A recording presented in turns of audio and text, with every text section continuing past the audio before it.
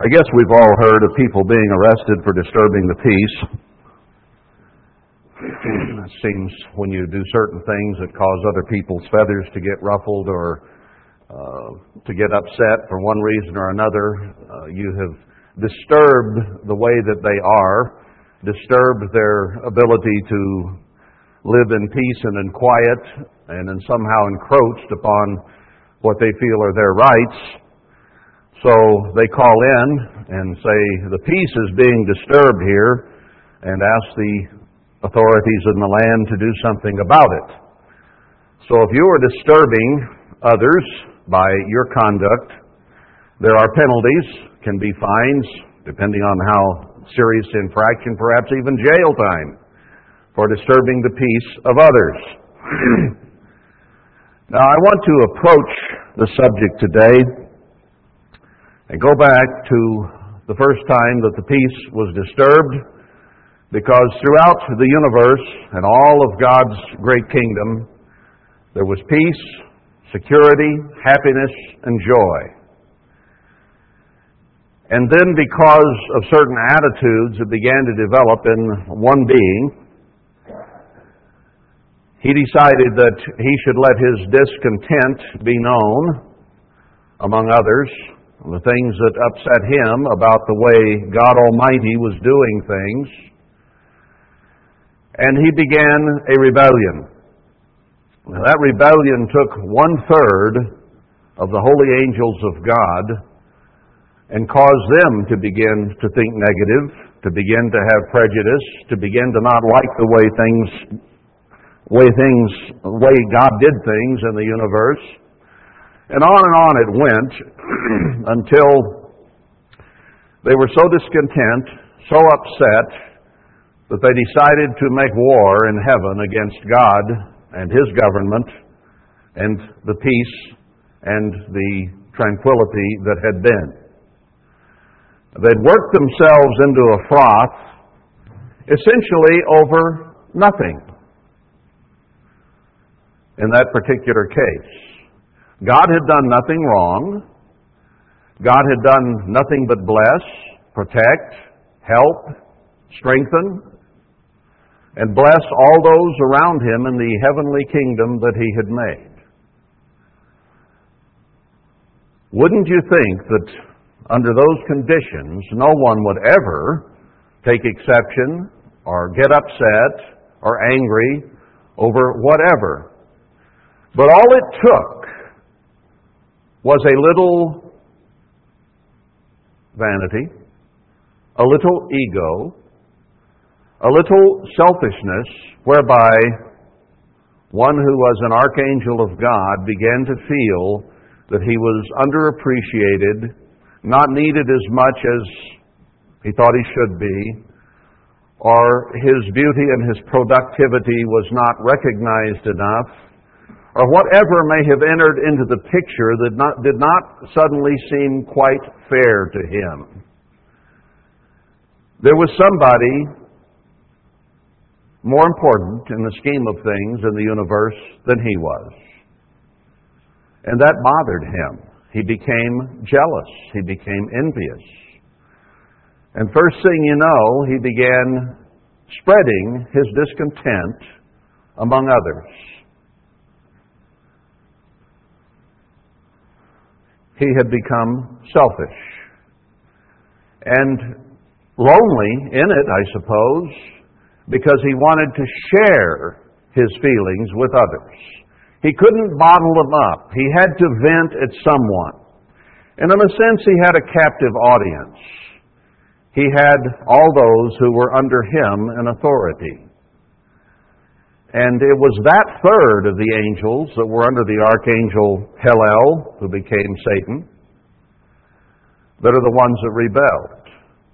So his sphere of influence and the government of God was used against God, because he was, after all, in charge.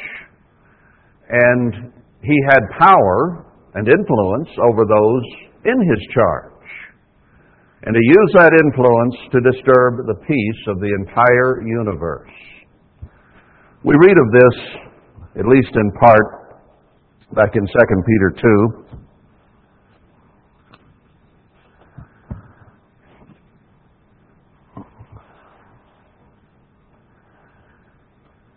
Verse 4, he's talking in this chapter about covetousness and the things that are negative in terms of human or even angelic attitudes.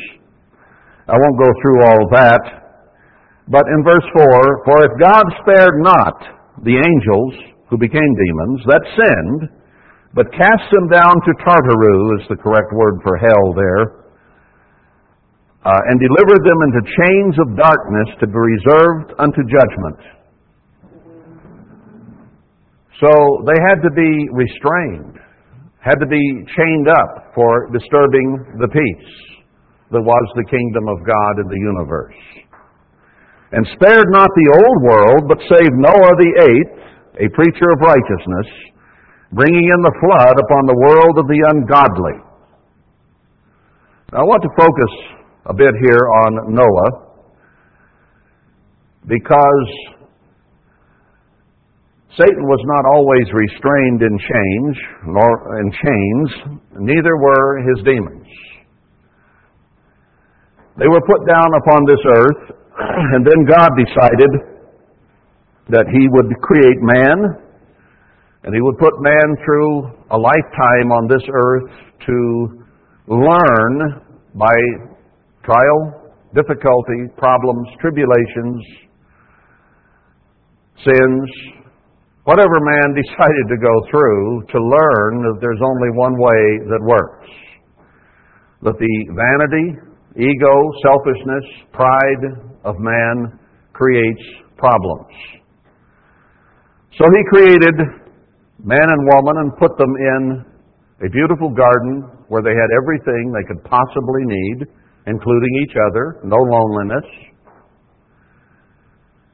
And this being, who had spread his discontent to a third of the angels, now attacked the man and woman and spread his discontent to them. And they listened. Now there's a mistake. Any time there is someone who is discontent, upset, frustrated, and wants to spread their frustration, and we choose to listen, we are creating problems for ourselves because we are spreading the disturbance of the peace. And God looks down upon that and tells us not to listen to those who are in a negative attitude. I talked about that at the feast a little bit, that we need to love someone who is in a negative attitude and approach enough not to enable them by listening to them.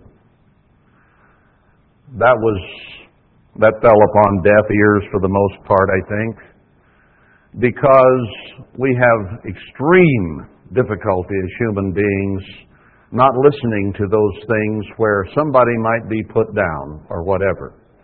And that has been the history throughout the universe. From time immemorial, when Satan began to spread his discontent and those under him listened. And then the first two human beings made the mistake of listening. And their world came apart because they began to react with envy, jealousy, selfishness, blaming each other, blaming God, and their whole world fell apart. Now that continued on for about 1,600 years, more or less, perhaps a little more. And we want to pick the story up here in Genesis 5. Remembering that God loves peace. Peace is one of the greatest attributes of God, and the absence of peace in His universe upsets Him terribly. Now the earth, in Genesis 6, came to pass when men began to multiply on the face of the earth, daughters were born to them. And it talks about them marrying the ones they wanted because they were good looking and so on. whoever they chose. Now, I'm not going to get into all the arguments about what this was about, whether it was about simple human giants or whether it were about demons that married women and all that. There are all kinds of theories because this is a very unclear passage. And I don't want to waste time on that because there's a bigger issue here. So let's bypass all that and pick up on what the real problem was. Verse 3, the Eternal said, my spirit shall not always strive with man. So he was talking to men here. For that he also is flesh, yet his days shall be 120 years. Now God did not lower, at this point, the average age of people from around 1,000 years down to 120. Later on, he lowered it to 500, 250, and finally settled on about 70 years was the last proclamation he made. What he's talking about here is I'm going to give it 120 years, and then I'm going to destroy this society. God does not like the peace of the universe impaired at all. Then it talks about the giants and so on. We'll again bypass that and go to verse 5. And God saw that the wickedness of man. Wickedness is the issue here. Unrighteousness. The wickedness of man was great in the earth, and that every imagination of the thoughts of the heart was only evil continually. Man had degenerated until he had come to the point that the works of the flesh, as enumerated in Galatians 5, had become so prevalent that that's all he saw. Envy, vanity, jealousy, selfishness, hurting others, violence, as we'll see a little later on, murder. And it repented the Eternal that he had made man on the earth, and it grieved him at his heart. Grief is a very powerful emotion.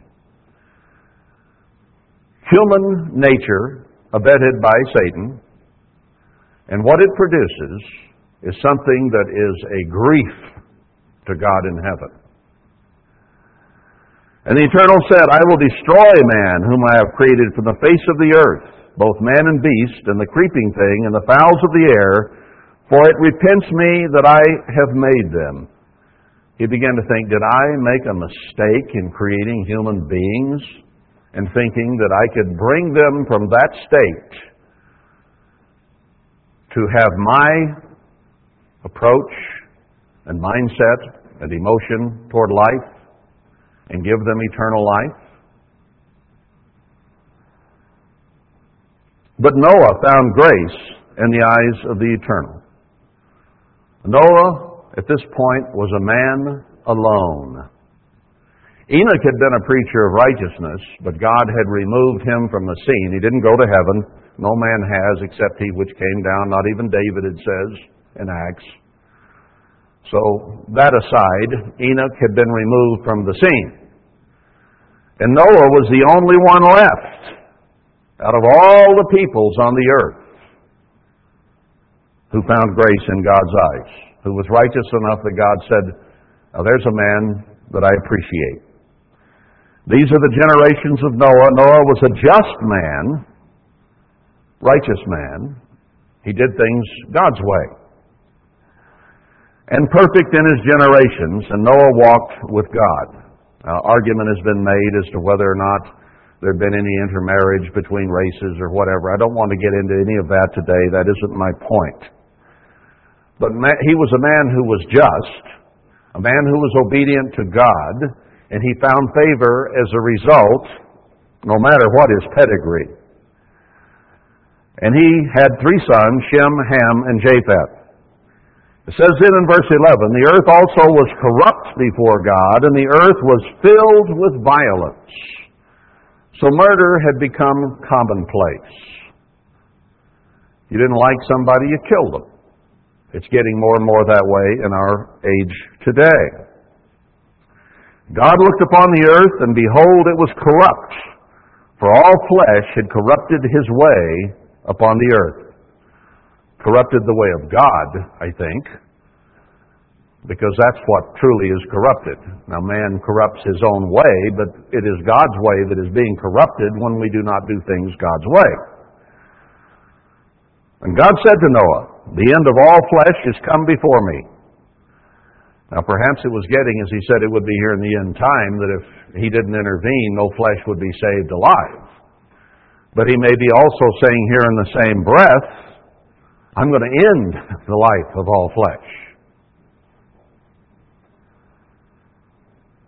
For the earth is filled with violence through them, and behold, I will destroy them with the earth. The earth itself was that which they had corrupted, the earth, would be used to destroy them. And we know the story about how the flood came upon the earth, water from above and water from below and beneath the surface, and drowned them all. So the earth itself rebelled against them. It does say in the book of Revelation, "Woe to those who pollute the earth." And we're in the process today of polluting the earth with every chemical imaginable and doing things contrary to God. And there is war and rumor of war and more war on its way. So there is much, much violence in the earth. Let's go for a moment back to, well, no, let's not go there yet. I'll go later. Let's continue what we're doing here. So I told him to go build a boat. And this boat would be 4.5 football fields long, approximately, big enough to haul only 8 people, as it turned out, because God had mercy on Noah and his 3 sons and their wives, his wife.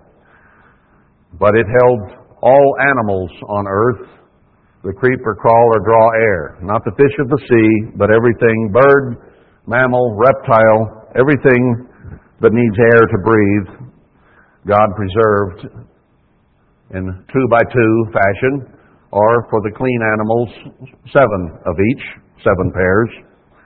So we won't read through all that. I want to get to the point here. The Eternal said to Noah, chapter 7, "Come you and all your house into the ark, for you have I seen righteous before me in this generation." So all arguments about who was who and all that can be put aside for the moment. This is a situation that has to do with unrighteousness and righteousness. And he was the only one found righteous. Let's understand that Noah was in a very difficult situation. Everyone on earth, save he and perhaps his family who had been trained by him, were anti-God. Everything they were doing was contrary to the way of God. And I am sure that Noah was persecuted greatly, being the only man in society, which had grown then probably into millions, if not billions of people, 1,600 years of people essentially not dying, living 1,000 years, and they can breed and multiply quite rapidly. The only soul on earth. That must have been a very lonely feeling, you know? To hold to a set of rules, to live by those, and no one around you agreed with you and thought you were strange, odd, and weird, and put you down continually. And then somebody who is adjudged a nutcase because of his behavior and the preaching of righteousness that he did that no one would listen to, started building a boat where there was no water. Now he was a total nutcase. And he built on that boat for approximately 100 years, being laughed at, jeered at, and called that crazy man. And yet he went out and continued to try to preach righteousness to those people who wanted nothing of it. He was the only man on earth who desired the peace of God. Everyone else solved their problems through lying, cheating, defrauding, and murder. That is what society had become.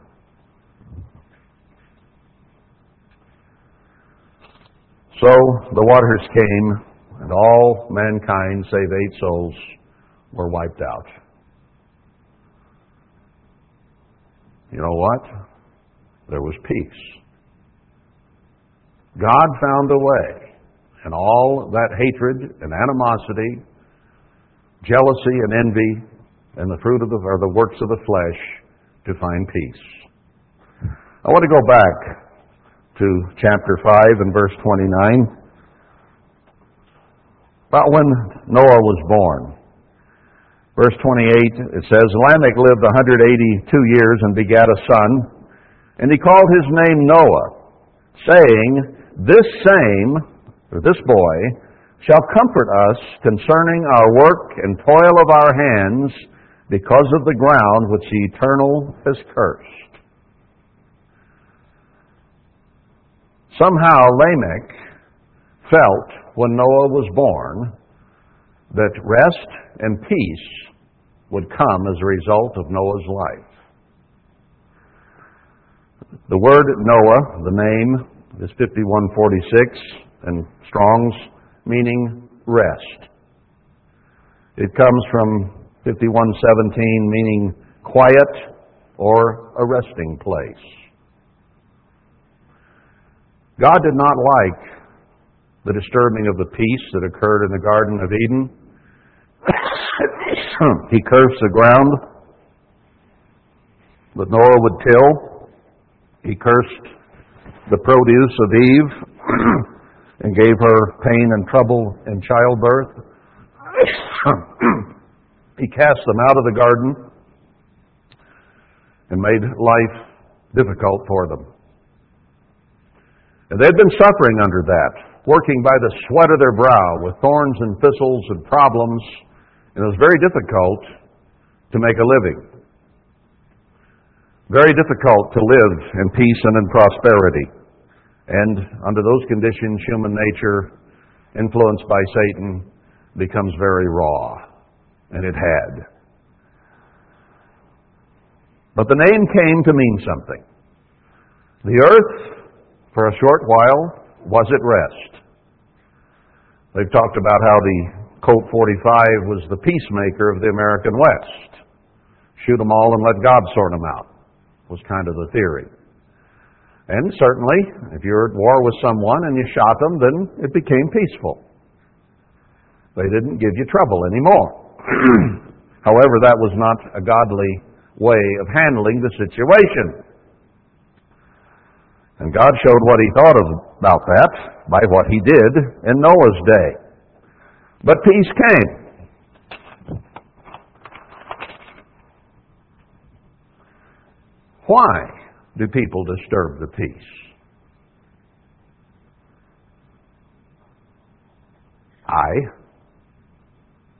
One letter.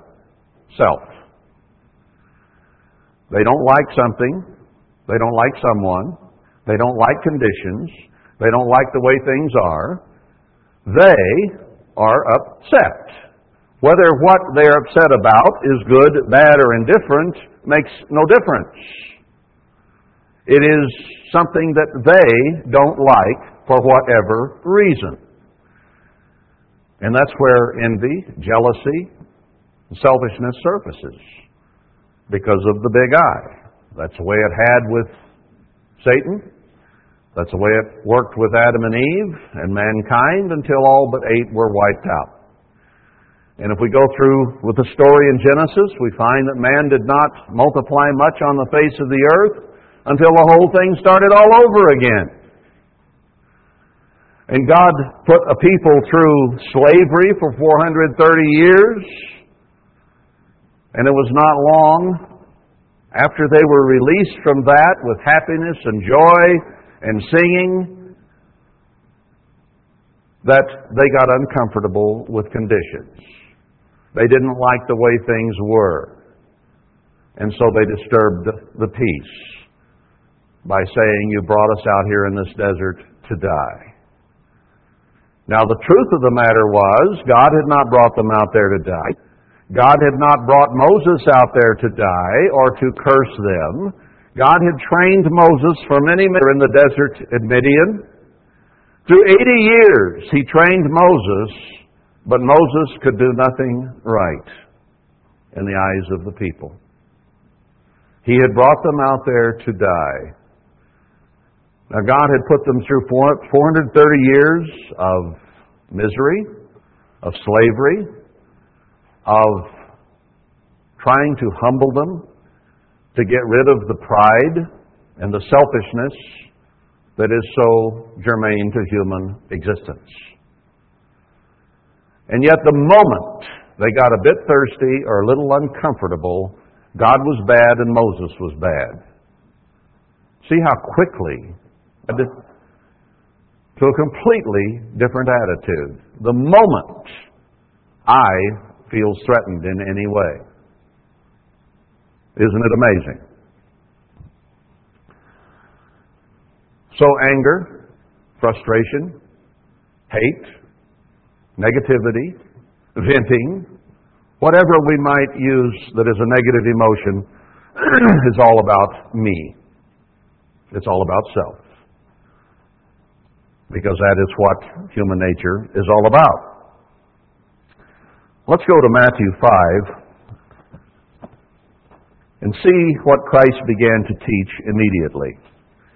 He had observed all these things with Satan, with Adam and Eve, with the violent culture that came as a result of sin.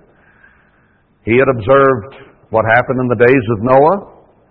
He had chained some of the demons and Satan perhaps for a while so that they could not continue to wreak havoc and disturb the peace on the face of the earth, and perhaps even went and preached to some of the demons that he was restraining while the ark was preparing, as Peter says.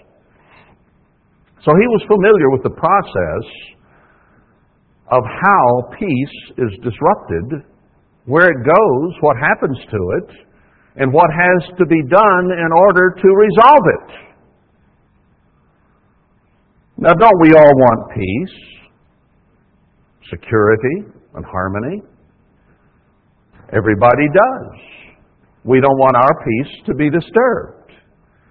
And yet, we do the things that destroy peace, that destroy harmony.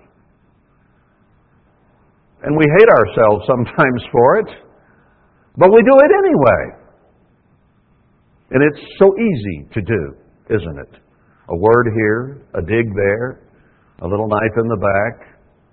It is so easy to forsake the love of God and try to hurt or destroy those that we have feelings about because we don't like what they think or what they do or how they are. We might be right about them. We might be wrong about them. It doesn't matter. It's our feelings personally that matter to us. And we will see that our feelings are made known even if it hurts others and disturbs their peace. We're willing to do that because we feel pinched a little. Oh, how diabolical we can be. So, how did Christ begin His New Testament teaching? Chapter 5 of Matthew. Seeing the multitudes, He went up into a mountain, and when He was set, His disciples came to Him. He got away from the multitudes. He wanted to teach the disciples because He was training them to teach righteousness and peace on the earth because the religion of His day was very selfish. The Pharisees were concerned only with themselves and not with the people. They were cheating and misusing, defrauding, and killing. He opened His mouth and taught them, saying, Blessed are the poor in spirit, for theirs is the kingdom of heaven. What He begins to describe are attitudes that lead to a desired end. We'll see that in just a moment. He says you're warring and fighting among yourselves. He says it will happen in the end time. The men will war and fight among themselves. He says that in the end times, perilous times will come because men are lovers of their own selves. I think we read that last week. Selfishness, or again, the big I. Because all negative emotion begins with self. Feeling pinched, feeling misused, feeling unappreciated, all those things come into play. They had with Satan and they have with man ever since. So if there is disruption, if the peace is disturbed, always, brethren, understand that that disturbance comes from someone's selfishness somewhere. It is the root cause of all disturbance in the universe. It began that way with Satan. And we have all drunk of that water, muddy though it is. Because when we feel pinched or bitten, we bite back. And not always when we are bitten, but just if we feel a little pinched, we begin to bite and claw and put down and be negative. So he says, blessed are the poor in spirit, those who do not have a spirit of vanity and ego and pride, so that they have to defend their position, so that they have to straighten out everybody else. They do not themselves feel that they are better than others, that their opinion is more important than others. They're poor in spirit, not quick to judge, not quick to jump on others, not quick to condemn or put down. That is the kind that God is looking for to put in the kingdom of heaven. Those who esteem others and their opinions and their peace better than their own. That's the kind he's looking for. Blessed are they that mourn, for they shall be comforted. We can mourn about the society around us, those who, he says, those who sigh and cry for what they see around them there in Isaiah. We mourn ourselves for disturbing the peace of others. Should be our attitude. In other words, it should make us feel bad and mournful any time we say something that upsets someone else, that causes them to be offended or made angry or frustrated. When we act that way, we should mourn that. Not say, well, I guess I got them, or whatever attitude we might have toward them. Blessed are the meek, for they shall inherit the earth. Moses was the meekest man, God said, that there was, perhaps ever has been. God trained him very carefully and put him in a job. He was meek. He was humble. He did not get upset when he was spoken against, but God defended him. Moses was doing nothing wrong, but there were those who thought he was. And even if he was, for marrying a woman perhaps that he should not have, at least Miriam and Aaron thought he should not have. And it didn't matter whether it was right or wrong in God's eyes, it was wrong in their eyes. And they decided they would complain about it and rebel over it and give Moses a hard time about it. They didn't like, in other words, the way Moses was doing things. Do you think for a moment that God could not control Moses? Moses' life was preserved by floating around in a little raft in the water, so that he would not be killed when Pharaoh said all Israelite babies had to die. Instead, he was promoted to be a prince among the Mitzrayimites. And he knew in and out their culture, from the top to the bottom. And then God took him out at age 40 into the wilderness and put him through all kinds of paces and taught him himself from the time of the burning bush, because Moses didn't know God either. And they became acquainted. Moses accepted the way of God. And after 40 years of trial, tribulation, and teaching, God took him back and delivered Israel through him.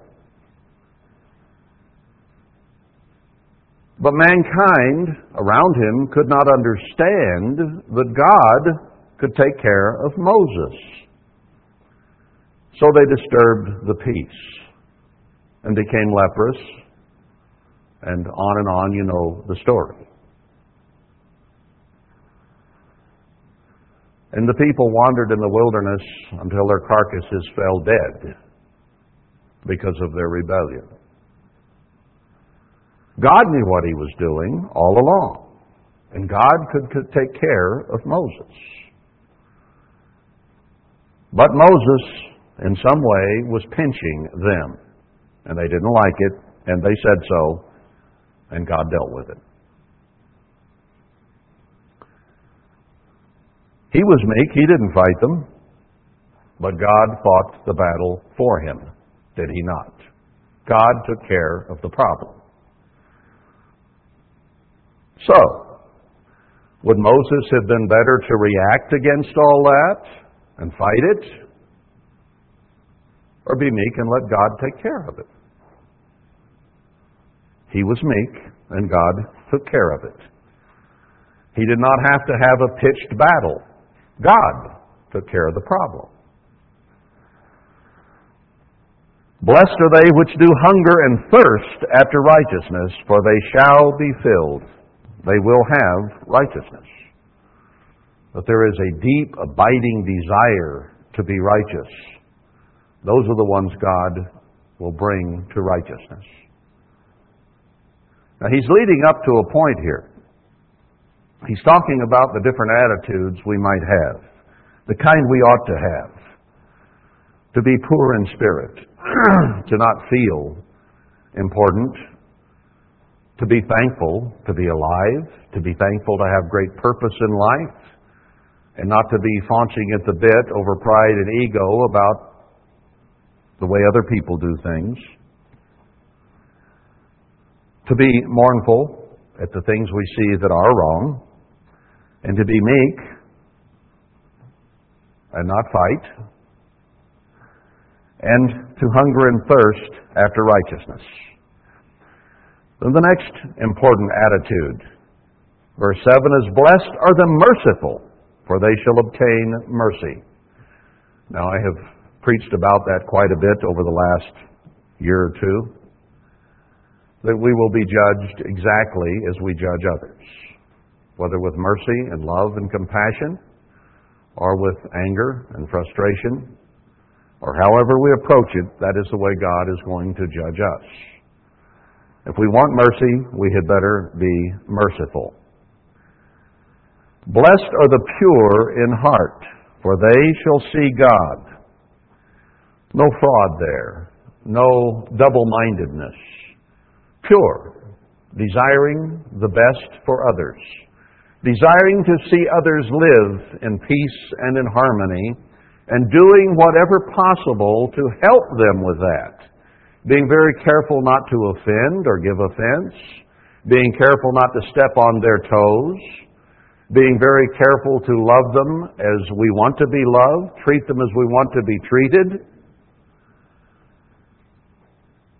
to have pure emotions of love, of outgoing concern. The give way, as I spoke quite a bit about last week. If we're thinking that way, that is the kind of person God wants in His kingdom.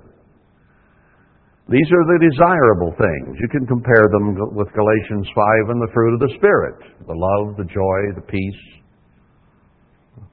kindness, all those things that he tells us are things that he desires, that his Spirit produces. Now, if we're producing the lust, vanity, jealousy, pride, ego, animosity, disturbing the peace by the things we say, then that's the work of the flesh, and God does not want that in his kingdom. And he will eternally destroy those who produce the works of the flesh. Those who produce the fruit of the Spirit, he will say, "Welcome to my kingdom. I am well pleased with that," just as he was with his Son. These are the things to desire. Then notice what this produces. Verse 9. All these attitudes we've just discussed come down to verse 9. Blessed are the peacemakers, for they shall be called the children of God. Now, if disturbing the peace is caused by vanity, ego, pride, or in a word, self, then peace is produced by lack of self, by giving, outgoing, serving, helping, encouraging, strengthening, as opposed to putting down and hurting with that sharp sword known as the tongue. God has been suffering with the selfishness of Satan and the demons, and with the selfishness of mankind for a long, long time. And he has intervened at times, lest our carnality and selfishness destroy everything that he has made. And he's about to do it again, because mankind has not learned the lesson. He has overseen the destruction of his own church because of selfishness. That is what causes division. It is what causes hurt. It is what causes feelings to go astray. It is a lack of love and self getting in the way. What causes us to be in a position where God wants to spew us out of his mouth, which he has done?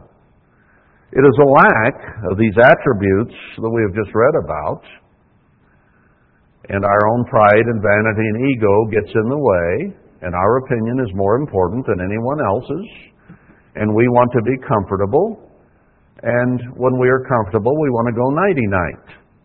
So we went to sleep at the switch spiritually, and as a result became lukewarm or asleep. They all slumbered and slept. Asleep at the switch spiritually.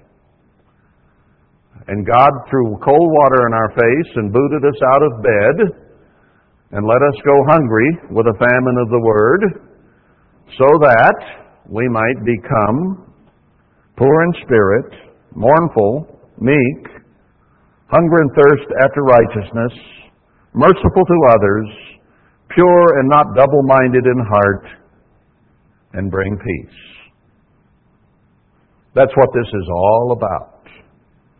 Now he says he will destroy the church until over 90% is gone. We'll go into tribulation.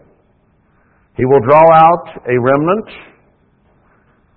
who are humble and meek. It says that there right at the end of the book of Zephaniah, that he will preserve to himself a humble and meek people. And they will come together as a remnant and rebuild the church better than it was. And in Haggai 2, he says, "In this place will I bring peace." Now, speaking from a physical standpoint, I believe that we are on the edge of that area he's talking about, where those people will come and he will cause peace. How does he do that? He brings it about by putting us through so much trouble, tribulation, trial, difficulty, and hard times that we surrender to His will and to His Spirit and begin to produce the attitudes we just read about. Then we are ready to create peace. As long as I and selfishness is in our way, brethren, we cannot live in peace. Remember what I said. Any time there is disruption and disturbance of the peace, someone somewhere is being selfish. That is the root cause. The root is what the plant springs from. Bitterness is described as having a root. A root of bitterness, Paul says there in Hebrews, as Esau had. Why? Because he felt himself impinged upon. He did not like what Jacob and Rachel did to him. And even today, the sons of Esau are going to do everything they can to destroy Jacob.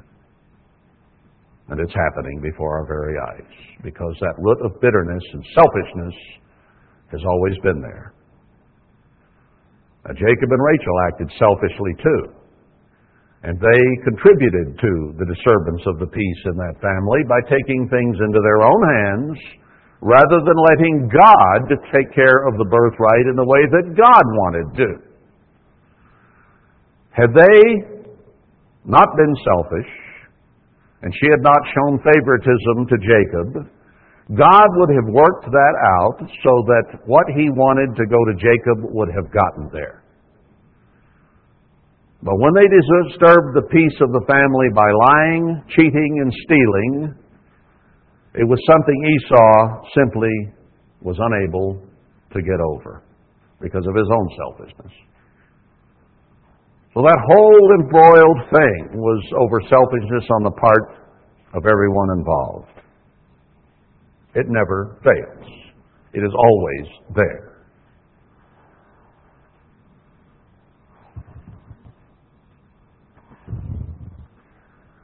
If we want peace, we have to put self aside and have these attitudes. Now, we can blame others for disturbing the peace, but it's always a two-sided coin, isn't it? We all do things that are selfish. We all have our own selfish motivations. But God is going to strip away, and has been, all the things that we knew and loved even in the church, until we finally are humbled and become meek and quit biting and devouring one another and putting ourselves first.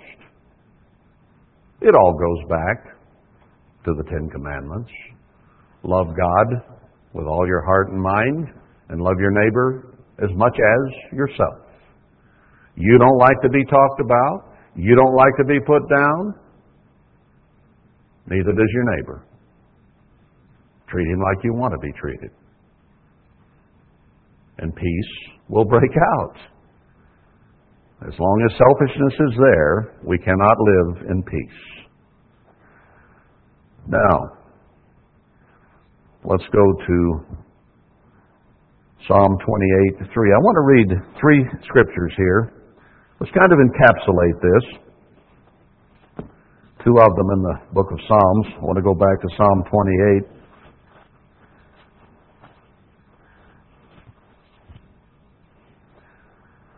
We all like peace. We all like serenity. We like to be undisturbed. We don't like negative emotion. We just want to live in peace and harmony, don't we? Now that's true of all of us, isn't it? Everybody wants those things, peace and security. But it seems like no one has them. So it must be that virtually everyone is doing all the things that destroy or disturb the peace instead of creating it. Psalm 28, verse 3.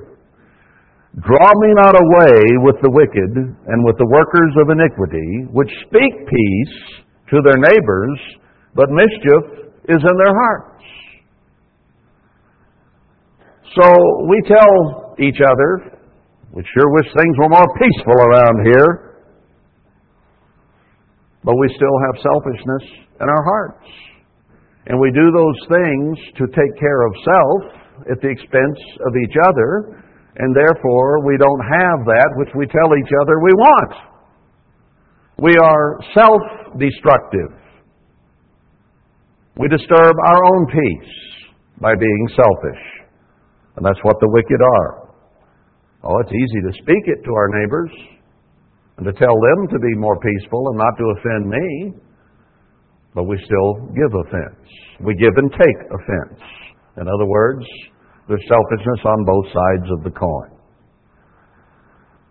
So David is lamenting that here. Let's go to chapter 85. Peace does not come naturally. It is impossible among human beings to have peace unless that peace is created, unless it is made. Because by nature we are selfish and deceitful and put ourselves first, no matter what. And that destroys peace. Chapter 85. Eternal, you have been favorable to your land. You have brought back the captivity of Jacob. Jacob was in trouble. This is a prophecy that comes through to today. You have forgiven the iniquity of your people. You have covered all their sin. Does he not say that's what he will do with us? That he will remove our iniquity in one day, in Isaiah and in Zechariah and other places. You have taken away all your wrath. He says he will have his wrath only for a moment, and he will turn and give blessing to his people.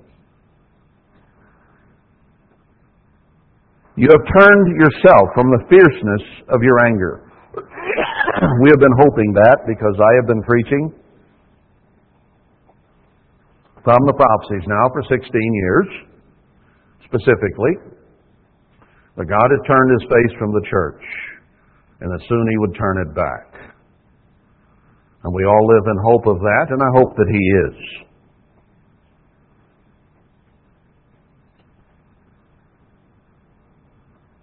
Turn us, O God of our salvation, and cause your anger toward us to cease. Turn us. Turn us from the way we have been that caused us to destroy the peace and happiness and security of even your own church. Turn us.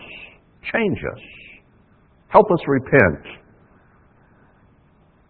and love one another. Will you be angry with us forever? Sometimes it seems that way, doesn't it? This is a now scripture. Will you draw out your anger to all generations? Is this just going to go on and on?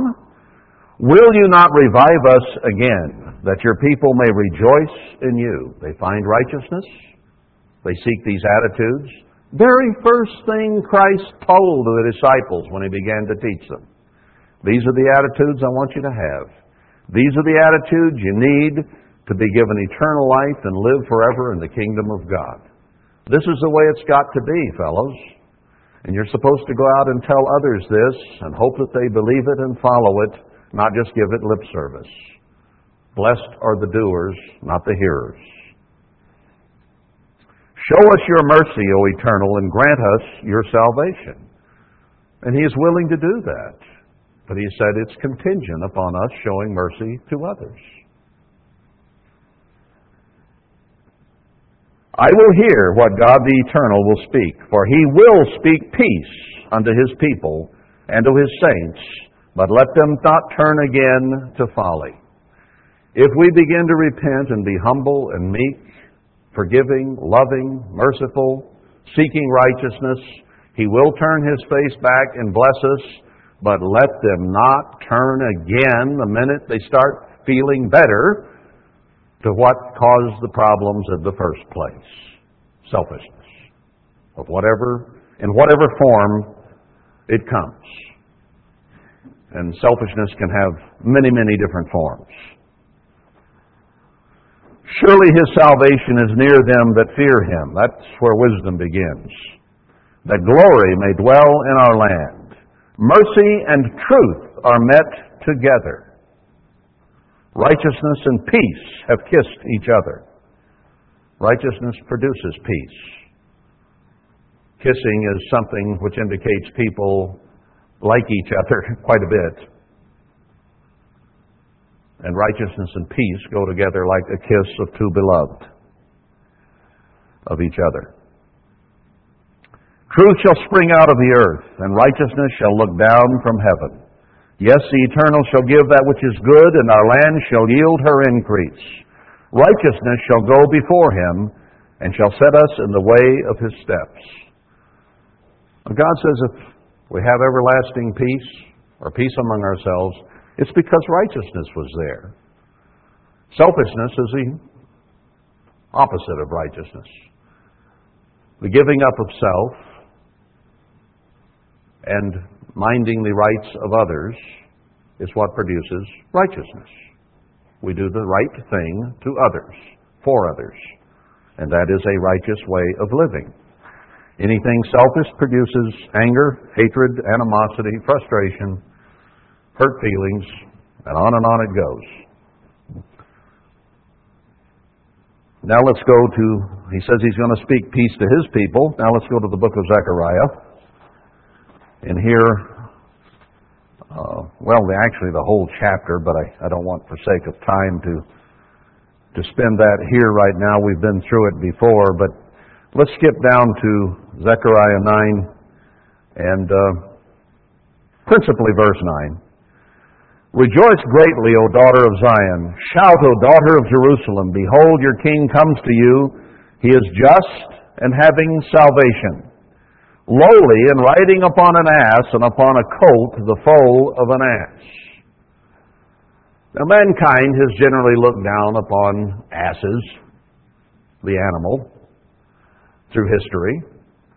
And if someone doesn't like you, then they're liable to call you an ass.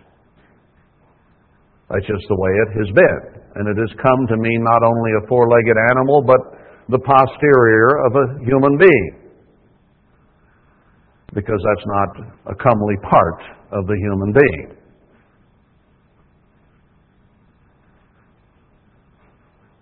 Christ lived what He preached to the disciples there in Matthew 5. He was willing to ride not a 17 hands tall war horse, beautiful and spirited, but a lowly donkey. And when God really wanted to get a point across, He spoke through an ass, Balaam's. Christ was willing to be humble, to be meek, to put Himself below others by riding on the most unwell thought of mode of transportation there was around. Why can we rejoice? In that He humbled Himself and was meek and died for us so that our sins might be removed. Wow. And I will cut off the chariot from Ephraim and the horse from Jerusalem. Those are signs of war, or the means of war. And the battle bow shall be cut off. Beat their swords into plowshares and their spears into pruning hooks, as it says in Micah. And he shall speak peace to the heathen, and his dominion shall be from sea to sea, and from the river even to the ends of the earth. So He's speaking peace to us now, brethren. He's telling us to be meek, to be humble, to be poor in spirit, to mourn, to love each other as we would love ourselves, to be merciful and kind to one another, and to create peace through that selflessness instead of selfishness. And then He will take war away from us, and we will rejoice greatly, and we will shout, Daughter of Jerusalem, sitting here before me, with happiness and joy and peace. For in this place will I bring peace, He says. But peace has to be preceded with these attitudes. And that's why the church has been going through what it's been going through. And I will submit to us that we have had a pretty tumultuous year this past year because we do not yet have enough of Matthew 5. Any of us. And therefore God has had to rattle our cage a bit and shake our tree a bit, because if He can use us to show the world the way of peace, we must learn the way of peace. And we must come to have these attitudes that we're reading about so that the battle and the war and the fighting and the put down and the venting and the rage and the discontent will stop. You are making me uncomfortable. You are disturbing my peace by whatever it is you are doing, we will say. And then we are offended and we are upset, and then the place isn't peaceful anymore. There's cause and effect. As I said before, peace does not come automatically. It comes through hard work of putting the self aside and giving, serving, and loving others. And we're here to do that, and we shall. And if we don't, we shall not be here. That's just the way it is. That's the way it is. We can't run from it. We can't hide from it. We can't deceive ourselves. We cannot justify ourselves. And we cannot be self-righteous. I played those sermons because I think they are very, very important, even though you don't like to listen to tapes, to the way things are with God's church and with our congregation in that church. We have to make a stand and create peace. Blessed are the peacemakers.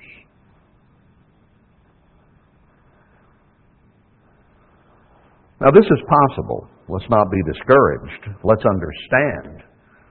I'm not upbraiding us. I'm not chewing on us. I'm not angry at us. I'm just telling us, here is why we have a problem that we might have, and here is how we fix it. We need to understand what needs to be done if we're going to fix something. It's easy, as that one psalm said, to speak peace and say, oh, come on now, you got to be more peaceful than that. You got to fix things. Quit disturbing my peace. We approach it generally selfishly. No, we have to approach it as Christ said. If we want results, we got to do it His way. And He knows. He had peace throughout the universe until one being started getting selfish. And it wrecked that peace. And it happened all over again in the garden. And it happened throughout man's society. And man was destroyed. And it started all over again.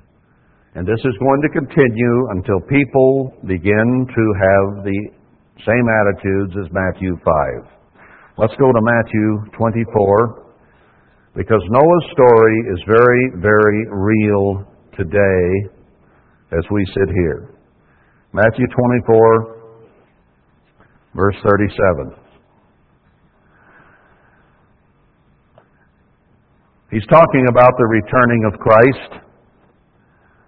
And he says, but of that day and hour, in verse 36, knows no man, no, not the angels of heaven, but my Father only. But as the days of Noah were, so shall also the coming of the Son of Man be. That the earth will have degenerated again at the end, in spite of all the things God has done, and even the captivity several times of Israel, where they would not obey God, and He humbled them in Egypt or Mitzrayim, and in Babylon. On and on it goes, where God would have to take everything away and humble them, and they would be good for a little while, and then human nature would take over again. It says right at the end, it's going to be the same way as it was in Noah's day. An earth filled with violence, where man's thoughts were nothing but selfishness, and I'll get mine, dog eat dog, however you want to phrase it. Selfishness is the bottom line. We're in a very selfish, materialistic society today. I want mine now. I deserve it. I'm going to get it. I'm going to have it. And I don't care who I step on to get it. I will have my way. And my way is better than your way. That is arrogance, pride, vanity, and ego. What makes your way better than someone else's? Your mindset on it. Your attitude about it. That's the only thing that makes it better. For as in the days that were before the flood, they were eating and drinking, marrying and giving in marriage until the day that Noah entered the ark. They never got a clue. They never heard or listened to the stupidity that Noah was spouting in their ears. They went on about their lives, selfishly stealing, cheating, defrauding, killing one another, until the rains came. He says it'll be the same way at the end time. They'll go on thinking their way is okay, in spite of the war and the violence and the lack of peace, until destruction comes.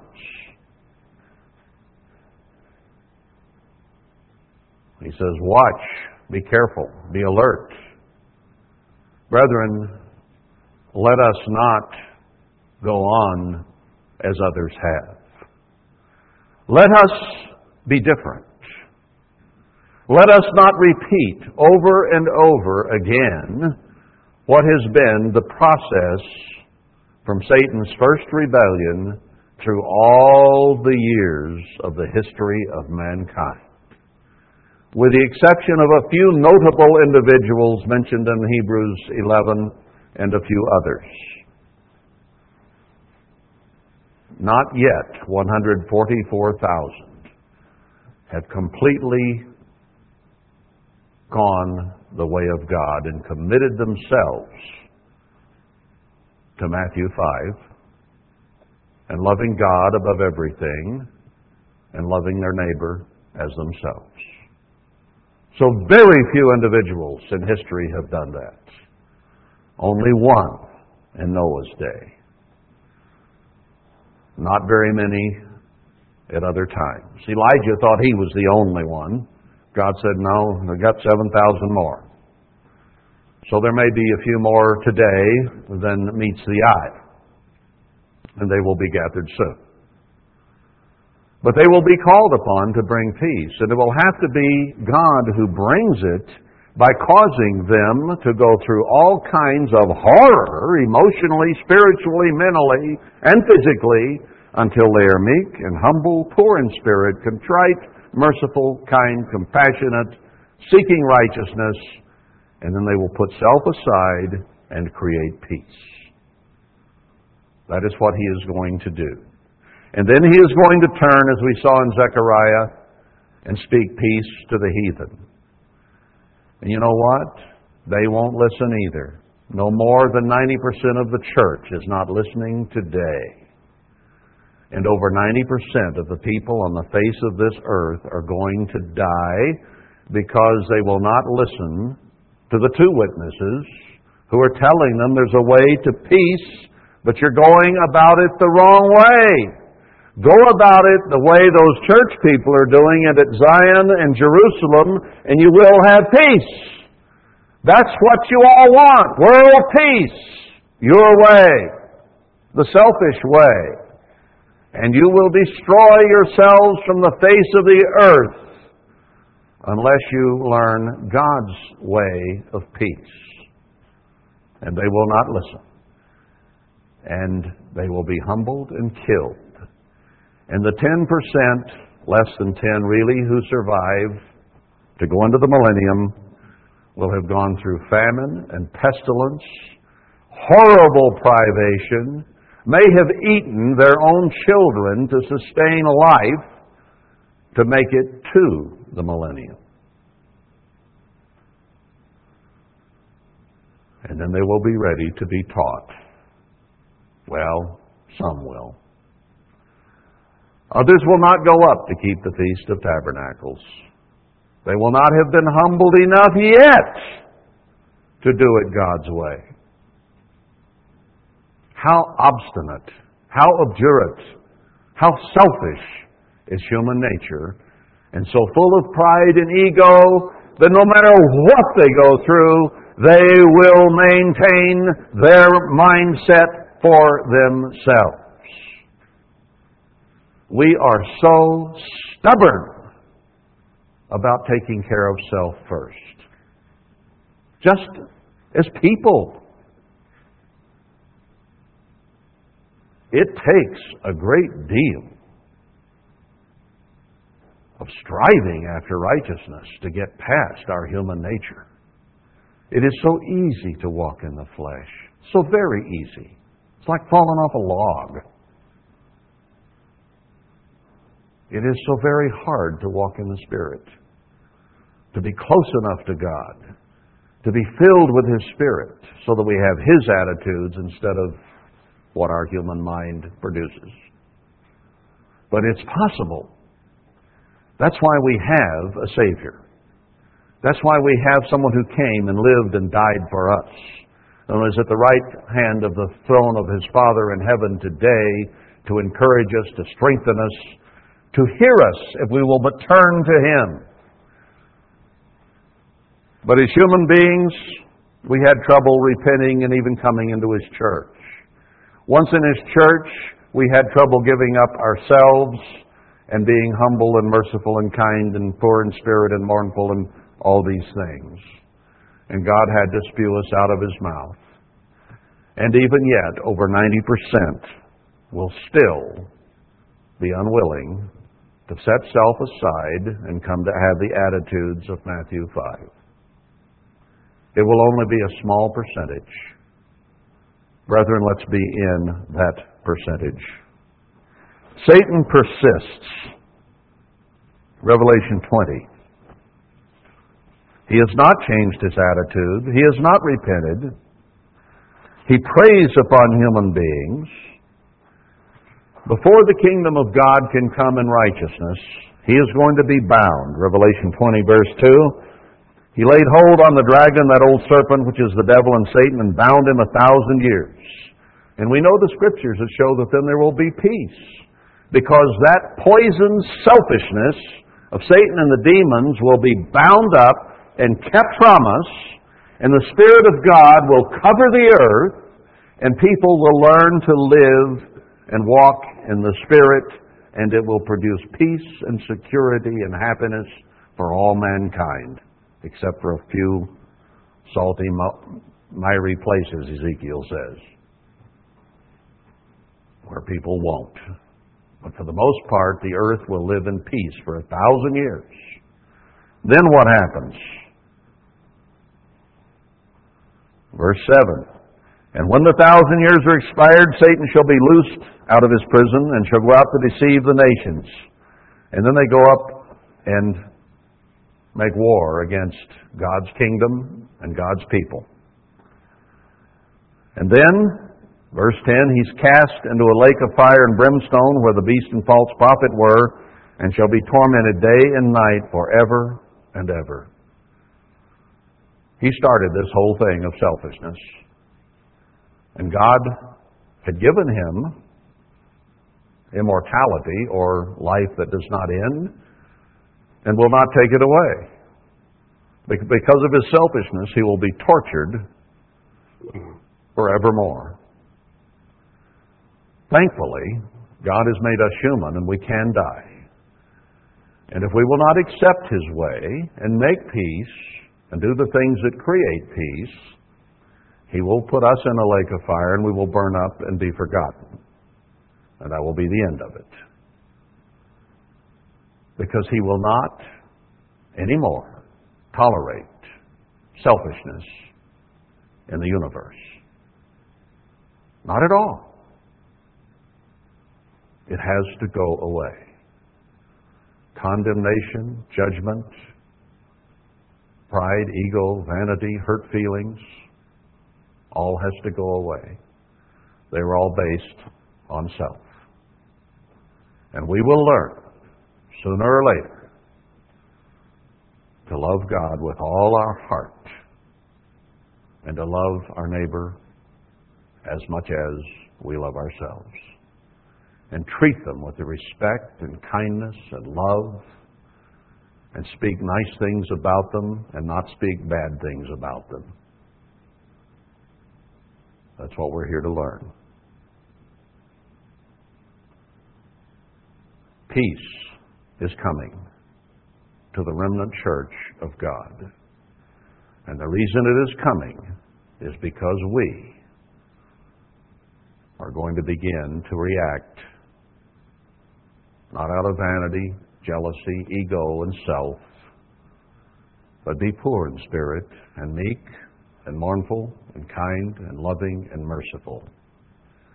And as a result, we are going to live in peace. We might as well start now,